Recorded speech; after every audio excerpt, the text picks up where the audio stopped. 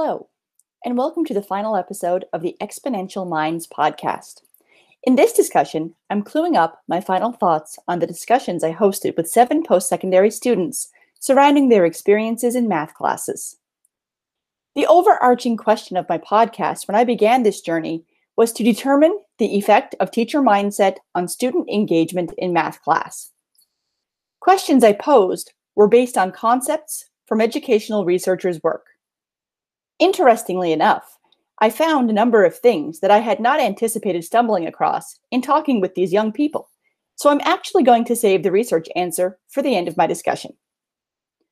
I will begin first with a few other things that I have learned. First on the agenda, class size and environment. Small class size and a positive learning environment is important to help students when they need help from their instructors. Large class sizes seem to be intimidating for them, difficult to focus in, and students appear to fear judgment from their peers, so they tend to refrain from speaking out in class. Having dug into this a little more deeply, research does not necessarily agree with the interviews that I conducted. I think there are a couple of things that we should consider here. So first of all, how the effect of class size tends to be measured in the studies that I referenced. Is it only test scores that they really analyze? Or did these researchers check on the social and emotional needs of the students as well?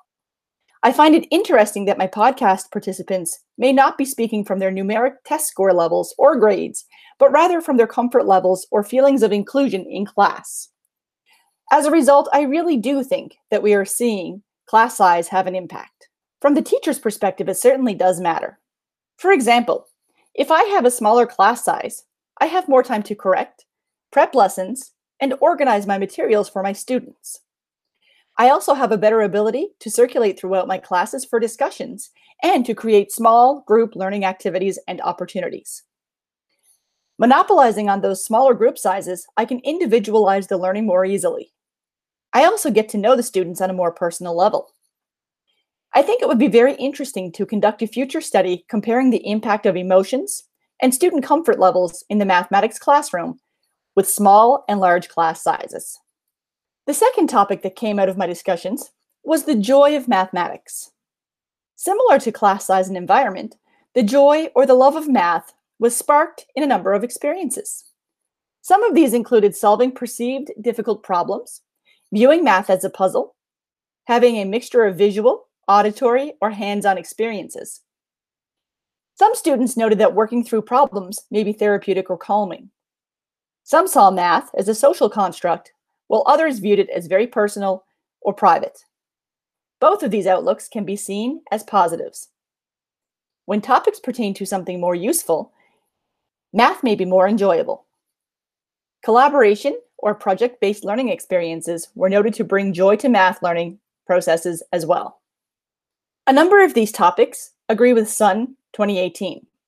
Sun says, "It is clear that incorporating more mathematical discourse, fostering a growth mindset belief in the middle school mathematics classroom can help students develop more confidence and achieve higher levels of mathematical understanding." Personally, as an educator, it seems logical that if you see math as something attainable but challenging, it will feel that it's an accomplishment. When work is scaffolded properly and the students are engaged or challenged, but feel as if they are being rewarded, there may be a therapeutic or calming nature as they go through problem sets or projects. This agrees with Yeager and Black's work from 2012, noting that this is a byproduct of building resiliency. The next theme I came across in my interviews were some of the topics in the curriculum guide front matter. By that, I'm talking about aesthetics, communication, society, curiosity, etc. Things that appear to be kind of like soft skills that we are asked to address in the teaching of mathematics in our classrooms, but sometimes they may not get the same attention as the curriculum itself. One interview candidate, for example, recalled a project creating images from functions. Some students referenced project-based learning that incorporated multiple skills and subjects. The need for visuals or demos came up quite a bit, and the ability to be creative was noted as important to some. Creativity is appealing, exciting, and a way to see math that is seemingly undervalued by many. What if we could engage more students in the math classroom simply by focusing on math as an art?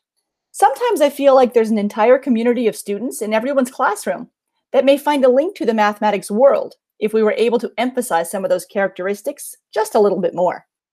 There were a few other notable mentions that I came across in my interviews as well, that may not fit within a specific subheading. First was that one candidate highlighted the need for high ceiling, low floor solutions in the high school setting. This corresponds perfectly with Bowler's solution to increasing potential for learning. I thought it was very intriguing how this particular candidate outlined almost identically the way that Joe Bowler described increasing student opportunity through challenging situations rather than streaming classes. Next, teacher statements stay with students whether they are positive or negative. As a teacher, I have forever been told that everything we say can and will be remembered by our students. Inasmuch as I realized that this was the case, I really didn't realize the extent until I spoke to these young individuals. There were a number of anecdotes in these interviews where the young students talked about particular things that their teachers said in positive or negative lights that impacted them long term. Some people have selected mathematics careers or careers that pertain to mathematics simply based on a positive experience with a junior high teacher. Others have decided that they're not math people because their teachers or professors have made a comment in passing, noting that they were not strong in math class. It really is astonishing how much impact we can have as educators. We always need to be cognizant of our behaviors and conduct ourselves appropriately, whether we are on the top of our game or entirely exhausted. The third point I found quite interesting is that students notice teacher personal learning and effort put into improving. Jimmy Cassis noted that we sometimes do not realize what students observe. Cassis believes that we have to be a champion for our students.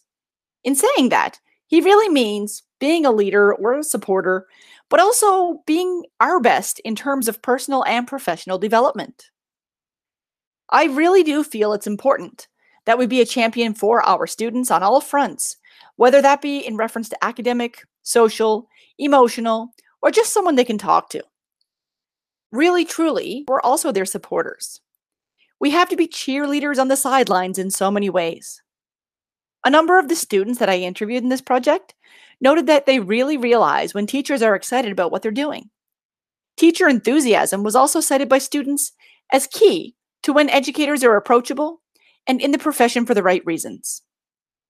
I will certainly make it a point to talk to my students about the things that I'm doing in and outside of my classroom, trying to make the learning experience positive for them.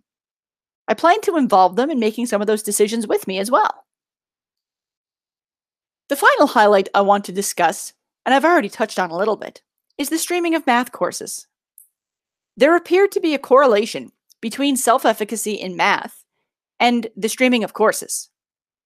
And not necessarily what I would have perceived knowing these students on a personal level.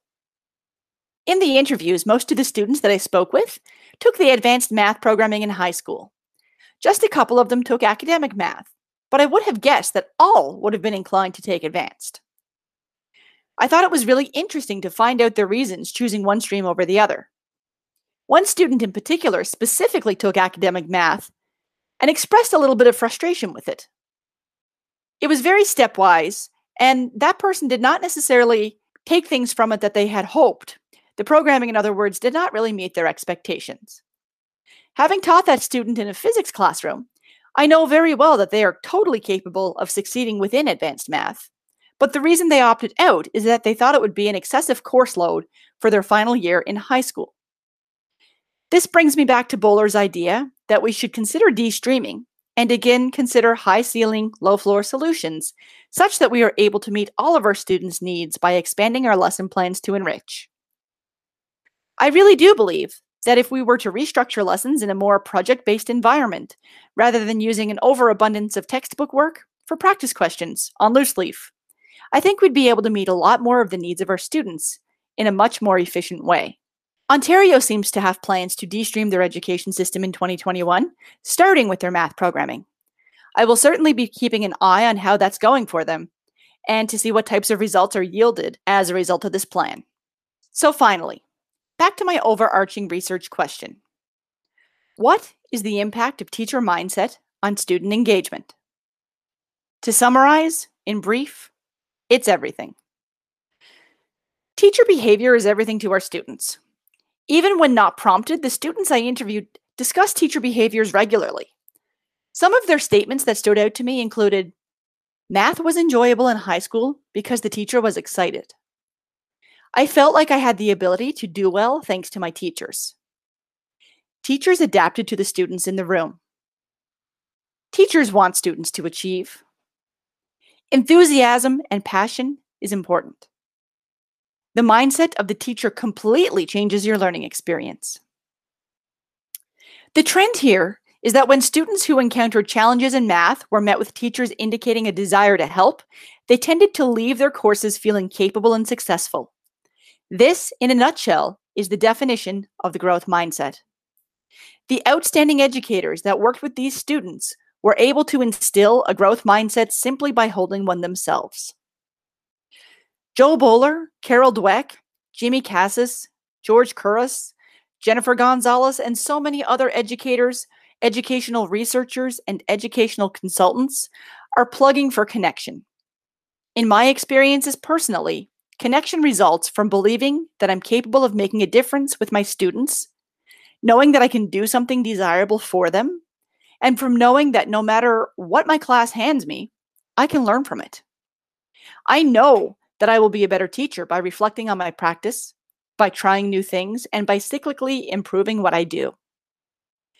Of course, students recognize the growth mindset in their teachers. It is the very link to the connection that they are craving. I want to leave you on that note, and I want to thank you so much for joining me while unpacking these findings. I wish you well with your personal exponential mindset journey.